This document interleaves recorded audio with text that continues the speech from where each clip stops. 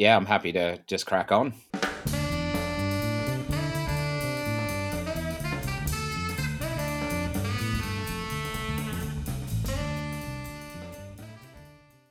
Welcome to the show, Jake Ginnivan. You are the creator of FeatureBoard, a SaaS app to help you manage your feature toggles. I am super interested to find out more. How are you? Yeah, really good. Looking forward to chatting about FeatureBoard and just Jamstack in general. It's a pretty interesting area, and I've spent a fair bit of the last couple of years solving a lot of the similar problems. When you say you've been in the industry for a few years in Jamstack, I feel like you'll probably have hit all the same pain points as me. Like, Gatsby 2 is awesome. Gatsby is terrible. Next.js is awesome. Is it still awesome?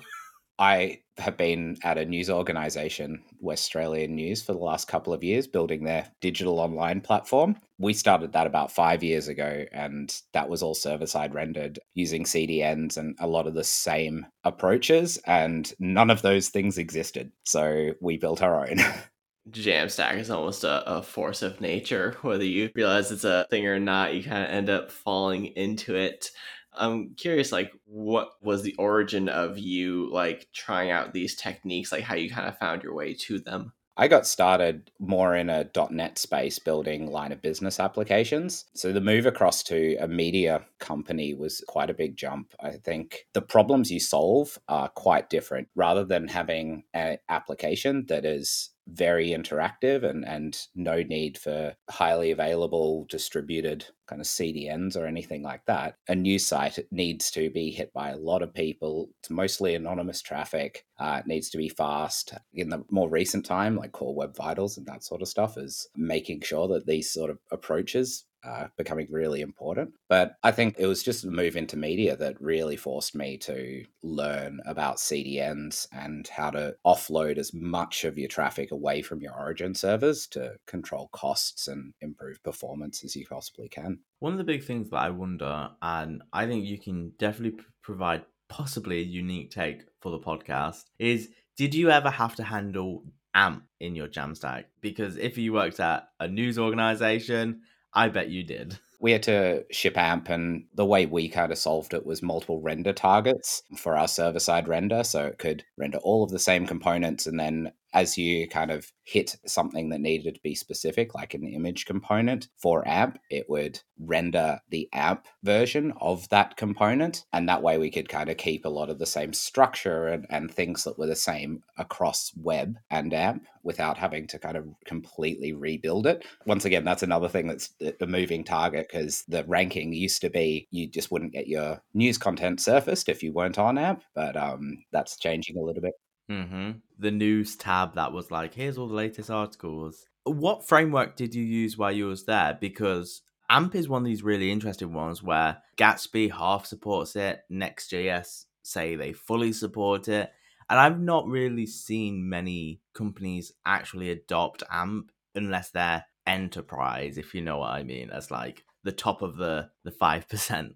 Yeah, I guess it's probably worth taking a step back and explaining kind of what we did. There's a project that we released called Project Watchtower. I wouldn't recommend picking it up, but it was kind of our version of Next, or I think probably the closest thing to our infrastructure was probably Remix about a year ago. Quite similar approaches to the direction that they were taking, React Router and that sort of stuff, and then created some server-side rendering middleware for all of our React apps. The way we approached it is you just have an Express app and we can render the different routes on the server. We didn't have libraries like React Query and Next with all of its get static data props, so we built our own. Our initial implementations just did multiple render passes, so you do a render of the entire application, it would trigger all of the data loads, and then once all the data was loaded, it would re-render the application with all of the data, and then it could return that to the user. It's not very efficient, so we were looking for the similar sort of optimizations that a lot of the other frameworks do, where they walk the React tree and kind of pull things out, or top-level routing and data loading. What we settled on was building a library that allows us to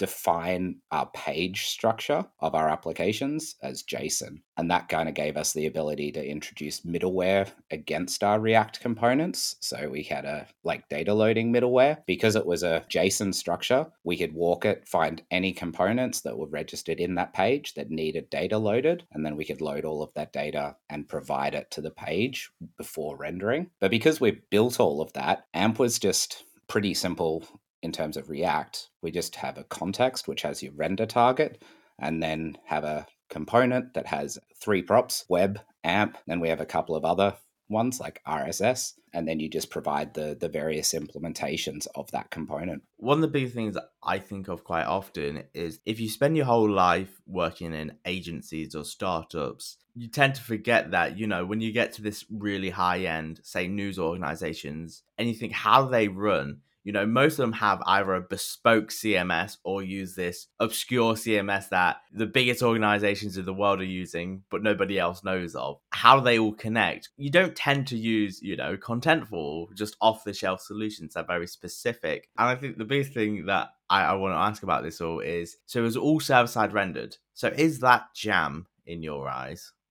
Good question. This is up for debate at the moment, isn't it? There's a few bits to that. We'll tackle the CMS one for news orgs because you're 100% right. Places like the Washington Post are building their own CMSs for news organizations that have all of that stuff in it. Ours was coming from the print system. So we got zip files with a proprietary XML, and that was the start of our ingestion pipeline. And then we'd decode that and end up storing it in the database. But getting to the Jamstack side of things, the thing about Jamstack is you're trying to leverage the CDN to serve content to users really, really quick. With server-side rendered, as long as you're caching and you have the ability to cache the majority of requests, you get the same experience as static websites. What makes it really challenging is you've got a trade-off, especially with tools like Gatsby, around you have to rebuild all of the pages. And when I left recently, we'd got to the point that we were doing continuous deployment to production on news sites that had millions of hits a day, and the team could just merge a pull request and it went out, and that was just happening a couple of times an hour. There's no way you could kind of get that when you've got a long tail of 2.5 million news articles or something that most users, and we're not going to serve a lot of that tail. It's very, very infrequent, but the highly available stuff like the homepage or news articles that have been shared on social media, they have heaps and heaps of hits in a very short amount of time. And so they immediately get cached from the CDN, and our cache hit rate can be kind of high 90s and gives you all of the same benefits that serving from static files in the CDN can give you. And it's just all generated on demand and cached for the user. So yes. When we were talking, just kind of messaging back and forth, you had mentioned that you're using an 11D plugin. So at what point did you start utilizing 11D for this stuff? This flips over to what I've been doing with FeatureBoard. A news site is one side of it, and then you've got your marketing sites for your SaaS products. 11D, it's expensive to have servers. There's a heap of infrastructure. You've got to monitor it, that sort of thing. So if you don't need all of that infrastructure and server-side rendering, it's a heap of complexity you can get rid of. So for something like a marketing site, you absolutely don't want to be running all of that infrastructure. You'd want to be just generating everything statically. At build time takes next to no time, and deploying it and then serving it from the CDN. We were using, for FeatureBoard, 11D to generate the static website, and then it's just got a really configured so that's all served from the CDN, so it's nice and quick. Let's get into FeatureBoard. It's an area of hot topic. When I say hot topic, I think it's one of these unique companies that you think, I have a problem and I need a solution. And you think, it's just going to be a Boolean. It's just a Boolean in the server. How hard can it be? And then you start digging and digging, and it's like, yeah, this is going to be really hard. It's a Boolean to me. But then if my business guy wants to, swap some things around, how's he going to do it? And then you get all into this management, and then, you need to find the user, then toggle their toggles. And you don't want to give them database access because they could do some damage. So it's like, how do you do all these things? And I find the same thing with webhooks, feature toggles, even dark mode sometimes. You think it's such an easy solution to just be like, that's a line of code. It's just a pit of how do you manage this properly to make sure only the right users are getting the right things. Your product is currently in early access. So I would love to hear more about how do you fix that solution or have the golden path to that solution, and how you expect to be different from potentially other ones. So basically, it's your feature pitch time.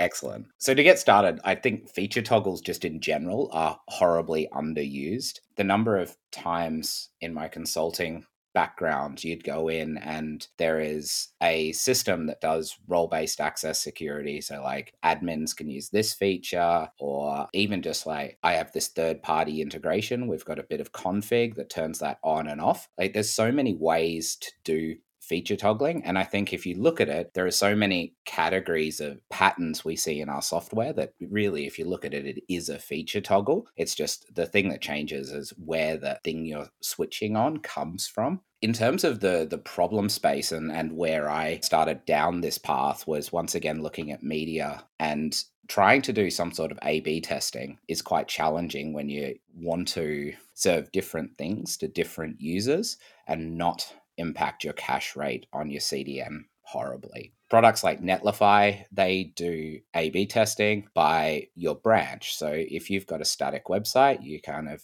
branch off, and then you have your master or main, and then you have your test branch, and you can do a percentage traffic split between those two. That works really well. But if you want to use another product, it becomes really hard because the way it works is you want to do a percentage rollout. But how do you allocate 50% of traffic to each of the variants of the toggle? It's actually quite an interesting problem space. So the way pretty much all of the products out there solve it is you have the user ID, and in the SDK, they will hash the user ID to give it a common distribution. So let's say we hash the user ID, and now I've got a number between 1 and 100. That will give me 100 buckets. And so the percentage split is if it's less than or equal to 50, it goes into bucket A. If it's more, then it goes into bucket B. And so all of that's happening in the SDK. Try and put that into the context of Jamstack. And where do you put that logic? The only place you can kind of do that is in like Cloudflare workers or Lambda at Edge or something like that. And if those all have to be connected and making API calls to the feature toggling service, it becomes quite a delay on every request that's before your CDN. So you're kind of losing a lot of the value. That's kind of the background of the problem space. Is I kind of want to do A/B testing and feature toggling with the CDN in place. That's where me and my brother kind of took a fresh look. When we took a fresh look at the problem, the realization we came to is that the user being the thing you configure against is part of the problem. That impacts how we can leverage CDNs. The way FeatureBoard approaches it is rather than targeting users and having a rules engine, you define the kind of audience categories that you are interested in. So that could be roles, admin, writer, reader, support. For SaaS products, that could be your plans. So I've got a small plan, a medium plan, a large plan. If it's a media site, you might be interested in where the traffic comes from. Did it come from Facebook? Did it come from Google? Did it come from these various different sources? If you're an airline, there's another one, like your membership level. So they're kind of like the things that you're interested in. If you boil down your users to groups or categories of users that you're interested in, and those audiences become part of the cache key rather than the user itself, suddenly you've got a feature toggling solution that works much, much better with the Jamstack style of things. This kind of gets into the perennial problem with the Jamstack, I think, which is just like user management itself. And it sounds like what you're saying is you are almost skipping over authentication itself and going straight to like permissions and authorization. Like you're not really concerned with who is this user so much as what category of user this is. I think that's a really good way of looking at it. So you've got your authentication, and then you've got your authorization, and we separate those two things around this is who this person is, and this is what this person can do. Often in the auth world, you've got your access tokens or your ID tokens, which have those different parts of the user's whole view in them. The approach that I'm taking is I don't need to know who the person is. All I need to know is what are the broad categories. And the cool thing is if you go back to the auth solutions, you can extract claims out of a JWT in your CDN quite easily. So you can calculate which audiences the user is in based on the claims in their JWT, and then that can be included in the cache key. So you now don't need to dilute your cache key nearly as much as what you would need to if, say, the user was part of that cache key. It also means that your origin doesn't need to deal with all of the PII or complexity around that.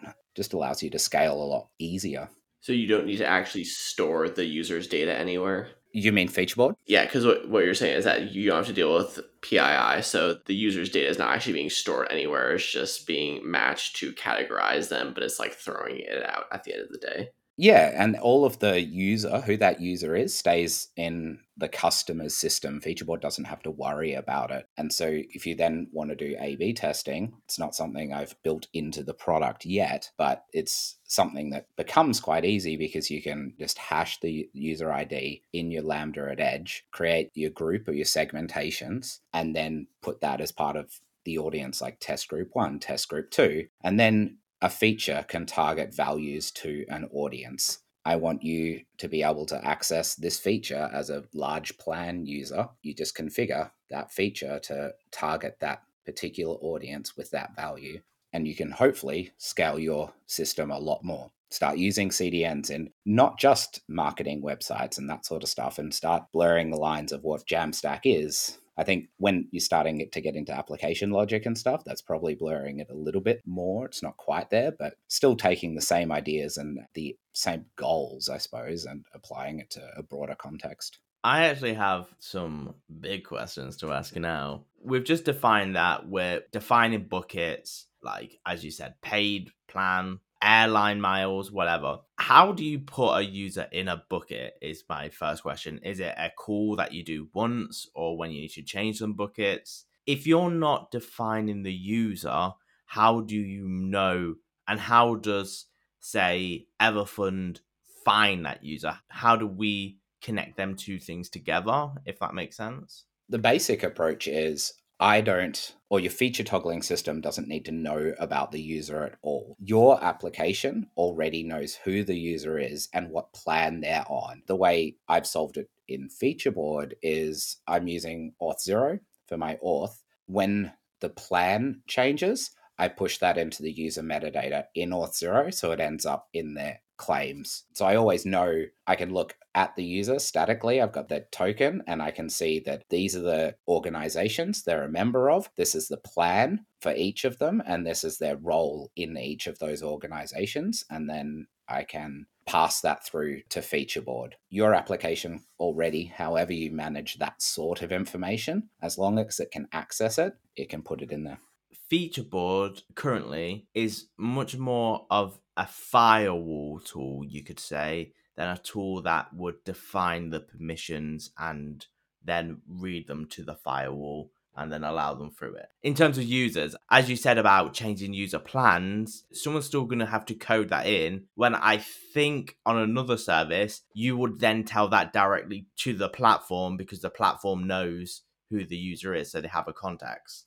Let's take the plans. The goal of it is to be able to hand away from the developers the responsibilities of managing the plans. Let's take a scenario where I've got the limit of the number of projects. The small one can have 1 project, medium is 3, large is 5, and then some particular enterprises are paying for more. The Featureboard, you configure the large plan and you target the individual features. So the max number of projects, you have the default value, which could be 1, and then you add audience exceptions or targeting to that feature. So the medium plan has 3. And so when I use the SDK and say, what's the maximum number of projects that I can use? Featureboard will just return you a number based on the audiences that you've given it. So it does allow the marketing team to control the plans, but it just removes the individual user targeting. It's targeting the attributes of the user instead. It seems like if we take the highest level, it's asking a different question. You could say that others will ask, is this user authenticated to do X? But what you're asking is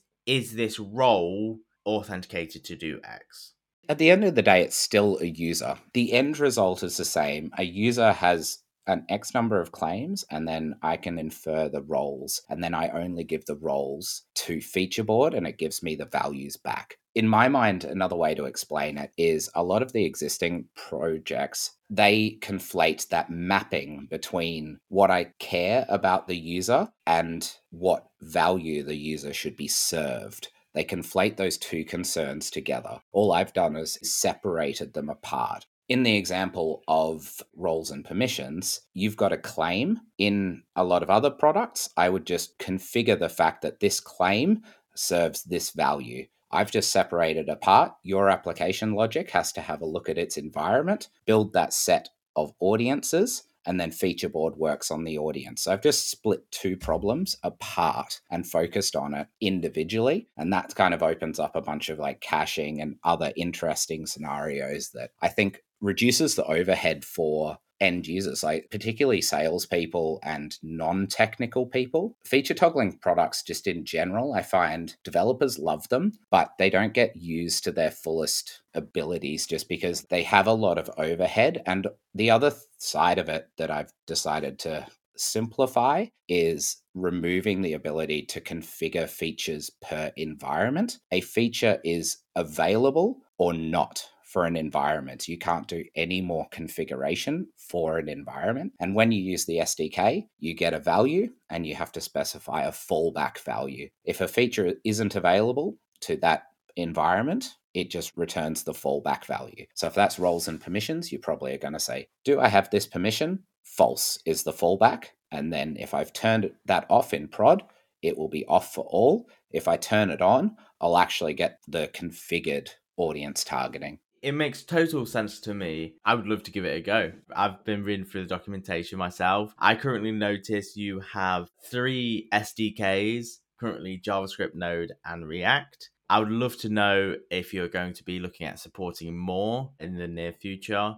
Yeah, I was curious also, like, what exactly is the context in which you would use the React one versus the Node one versus the JavaScript one? Would you use like React and Node together if you want to do a full stack one, or would you just use one or the other? Like, what are the different SDKs really for? It's a great question, and I'd love to make it simpler, but essentially the Node one is for server. So if you're talking about a Next.js application, you would want to initialize the Node SDK. And the way it works is you initialize it, it connects to the Featureboard service and gets the set of toggles. There's a couple of ways it can update, like via WebSockets or polling, or you can specify a few different approaches. It can also just update it in line for something like Lambda that can't have a background process. And then at the beginning of the request pipeline, you say SDK.request and give it the audience set. The audience set, that doesn't need to talk to Featureboard. It just does the calculations of, for that audience set, here are the values in line, and it gives you a client SDK. So everything is TypeScript. So I've got a client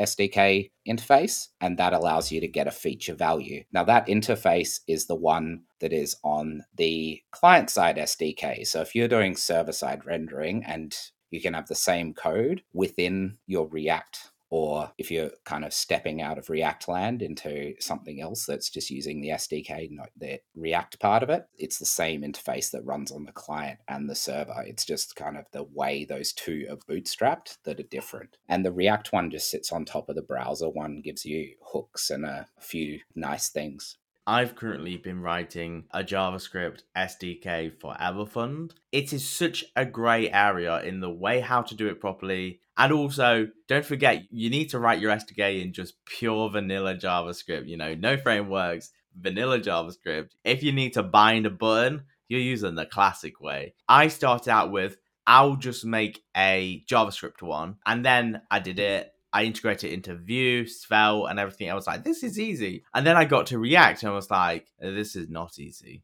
And that's when I had to abstract it into a component and a hook to make it easy for React. And I think that's half the thing that everybody says about the ecosystem is React is this whole different beast compared to Svelte and Vue, because Vue and Svelte, you can just use the JavaScript one and it just works. But React abstracts everything into a virtual DOM, so it makes it so much harder to do them things.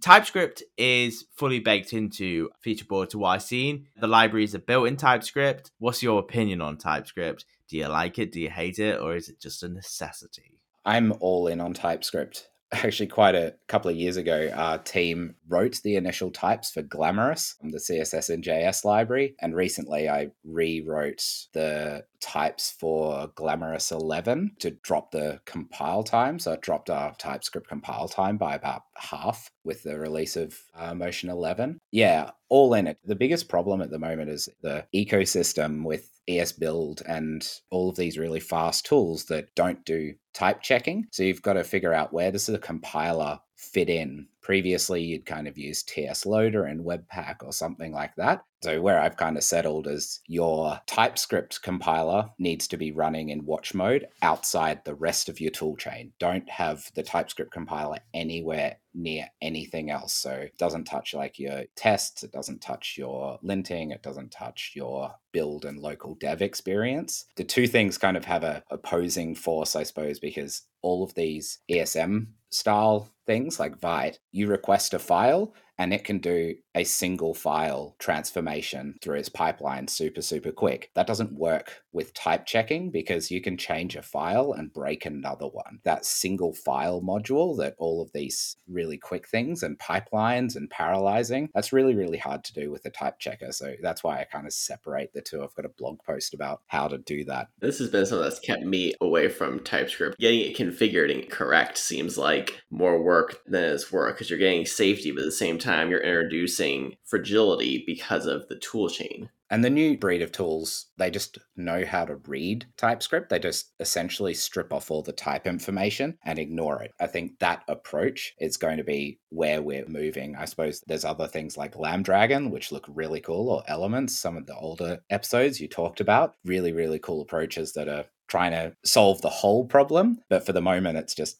make all of the stuff that is kind of required for your fast dev cycle. Just don't use the TypeScript compiler, and then have the TypeScript compiler running in watch mode in VS Code. And that's just surfacing the type check errors to your IDE. And it's kind of like best of both worlds. I just want to pull up something you said earlier, that you're a type author. So you have committed to the unseen heroes of the TypeScript community, the people that wrote the type/XYZ packages. I think it's a really interesting question. Should the author write their own types, or should they just say, if the library is popular enough, someone else will write them for me and just add it to the types mono repo? Either is fine. If the author or the maintainer isn't all in on the TypeScript ecosystem, then it's super hard for them to review a pull request. So definitely typed is probably the better choice there, because if I've contributed to that particular type package indefinitely typed and someone puts up a pull request, it'll automatically ping me to say, hey, go review this pull request. They've got all the infrastructure in place to kind of go, if you touch this file, you're on the hook to review it. Whereas once you commit it to the main repo, the maintainer's kind of responsible for that. So if they use TypeScript a lot, then sure, it's take on that responsibility, but I don't think it should be a requirement. It does bring its own challenges where things get out of sync, but as long as you're not changing your API surface area too much, it's probably okay. Isn't it also PNPM that automatically installs the typed file if there is one? The only caveat with typed files is like, you download a TypeScript project. Oh, it's not got the imports. Okay, now let's do typed, the NPM file. Oh, it's not got it. You know what I mean? And then you're figuring out, okay, now I need to put that in there. But to be fair, that's happening less and less as we're seeing wider adoption of TypeScript. There is always an option out there. Yeah, I think eventually all the libraries will just be written in TypeScript and it won't be a problem. I would love to get TypeScript enthusiasts versus just Rob Cameron. That would be my favorite episode, because Rob Cameron's a very anti-TypeScript person. That would be entertaining. Yeah, he's fiercely anti-type, which makes sense because, he's a Ruby developer and there's no types in Ruby either. And then he'd be a testing evangelist as well, which I think we do particularly poorly in the JavaScript ecosystem. So we were the worst of both worlds. No tests and no type checking. At least now we've got one. Yeah, exactly. And by the next 10 years, we may have both of them and be a full typed, checked language. and tested. But there'll still be them people that are like, I just like it pure. None of that. Push it to production. Yeah, I think that's why things like Redwood and these the full stack Jamstack frameworks are great, because they actually bring testing out of the box and you're set up and ready to go. It just reduces that barrier, especially when using tools like TypeScript. Previously, it was just, how do I get all of these things working together without just wanting to top myself? It's pretty challenging. Redwood.js recently changed their tagline to the JavaScript framework for apps, isn't it? JavaScript app framework is what it is, the JS app framework. I put on my cynical glasses and said, surely it should be the TS framework because it's all bro in TypeScript. Yeah, I didn't think that went down too well in certain eyes. And we talk about TypeScript tools. I think one of the best tools that I've used for TypeScript is TSDX. It's one of them really odd tools that are out there for a very specific purpose. But man, that gets TypeScript right. Yeah, another one in that same vein I've used is TSUp. There's a few others that are coming out that, depending on if you're ESBuild or Webpack, or like depending on which like part of the ecosystem you happen to be on. But yeah, like they're all copying that TSDX approach of just being able to build a package and it gets all the targets right, and you don't have to worry about the transition between CommonJS and ESM. Someone else has figured that out and I'm just publishing my thing. Oh yeah. It gets confusing really, really fast. As you and me know, because we both wrote a library for our companies. SDKs are hard, but hopefully it's getting easier. That's a story for another day. Definitely. My last big question is, where do you see the next 6 months? Because obviously this is an early product. You're currently in beta, if I'm right. Where do you see your next 6 months? What are you looking for? Are you looking for early customers? Are you looking for potential employees? I'd love to give you the space to tell people what you want. At the moment, really looking for a few people that are interested in the space to become customers or try it. I'm really looking for feedback. It's quite a different approach to many of the other products out there, based on pain points that I've had with many of the commercial products, and just been looking for something that's a lot simpler. So worked on the UX and trying to simplify the problem space so it's a lot more accessible to everyone. Really, anyone that's interested in giving this approach a go, more than happy to invite. I'm kind of looking for a dozen or so people to get on board from this point, again, to expand the feedback pool a little bit more than what I've had so far. Is there anything else you want to ask, Anthony? Yeah, we had just been kind of chatting about just your experience in this space, and you had said that the Lambda Lith had hit close to home when you heard us talking about that. So I'd be curious to hear about your experience building Lambda Liths and why you regret it.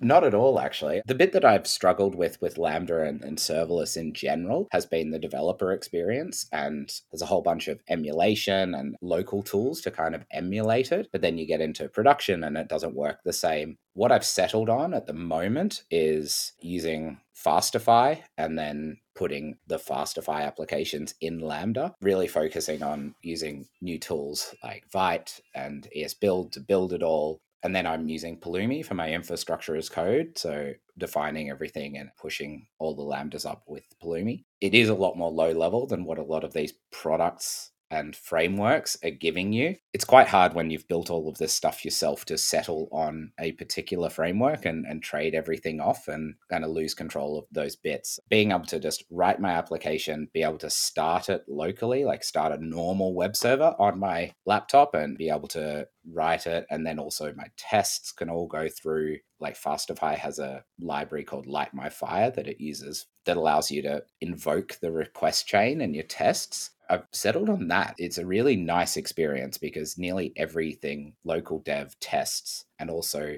running in production, taking away some of the idiosyncrasies of Lambda, which once you learn, there's kind of patterns that you follow. It actually gives you quite a nice middle ground. I find I've been down the road of trying to make each route its own Lambda, and it just becomes really hard to manage all your infrastructure and monitor it without tools that kind of aggregate all of that stuff together. Yeah, that's super interesting because that is essentially the opposite of what the conventional wisdom in serverless is, that you should not do that. You should be breaking it up into a bunch of routes. And so I'm curious if this is something you need to like wrap in a certain library. When I do this with like Express, there's like the serverless HTTP library that kind of wraps the whole thing.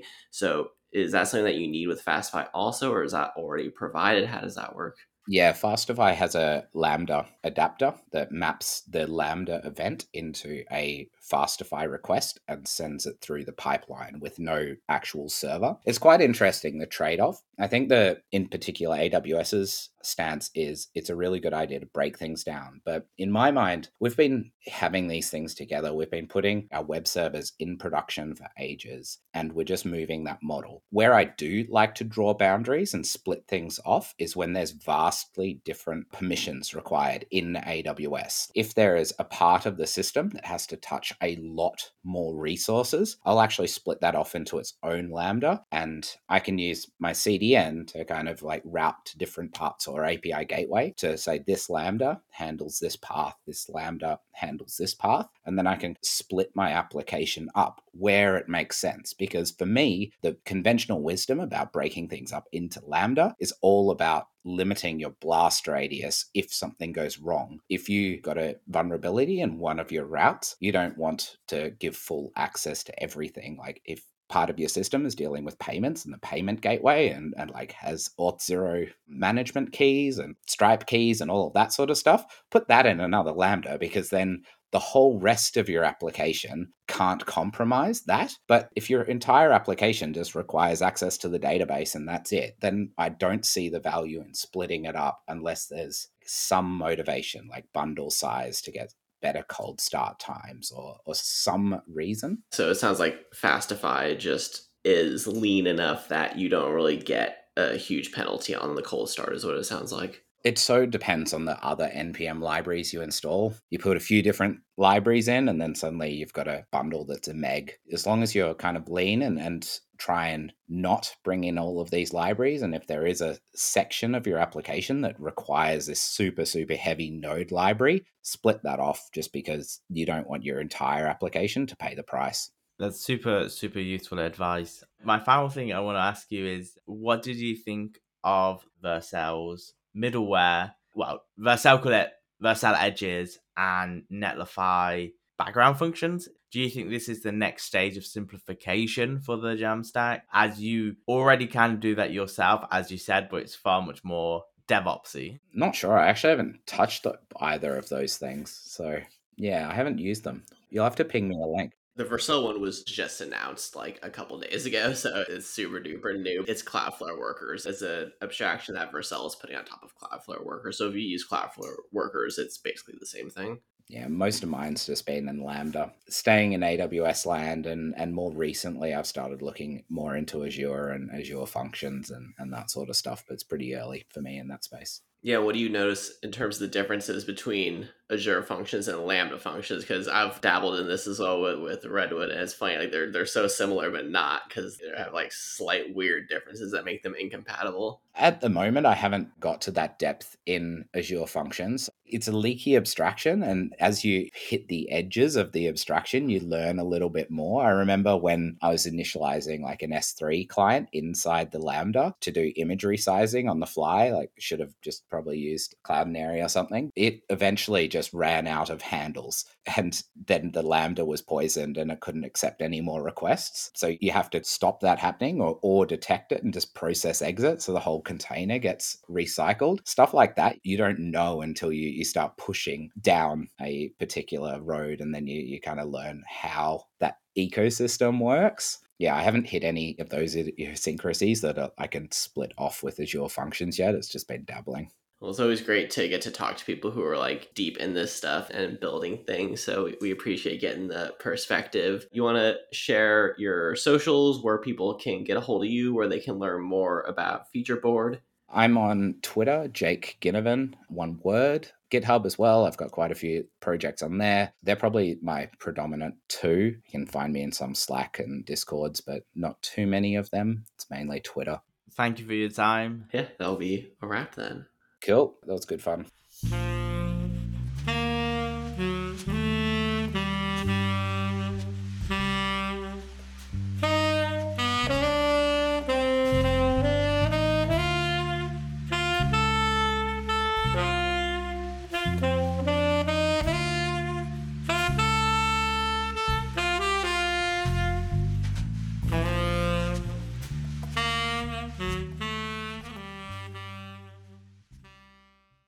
I always like to say, whenever we get different time zones on, Anthony's in America, you, Jake, are in Australia, and I'm in Britain. So we're all 3 times right now: day, night, and midday. Yeah, it's pretty good. I'm on the west coast of Australia, and the weather's really good here, but we can't leave. We're pretty much all of our borders are closed, so it's a bit of a conundrum. Everywhere in the world's opening up. Well, it's your summer. Yep. Australians are like, time to get the shorts on and the thongs, as everyone calls them there. Which are sandals, right? They are, yes. Sandals, yeah. Worth pointing out. Yeah, it's worth pointing out if you're not Australian. It sounds pretty weird if you're not Australian, but I hear every Australian calls them that. Yeah, it is. There's thongs. That's exactly what you call them. But it's plural, so that's clearly the differentiator.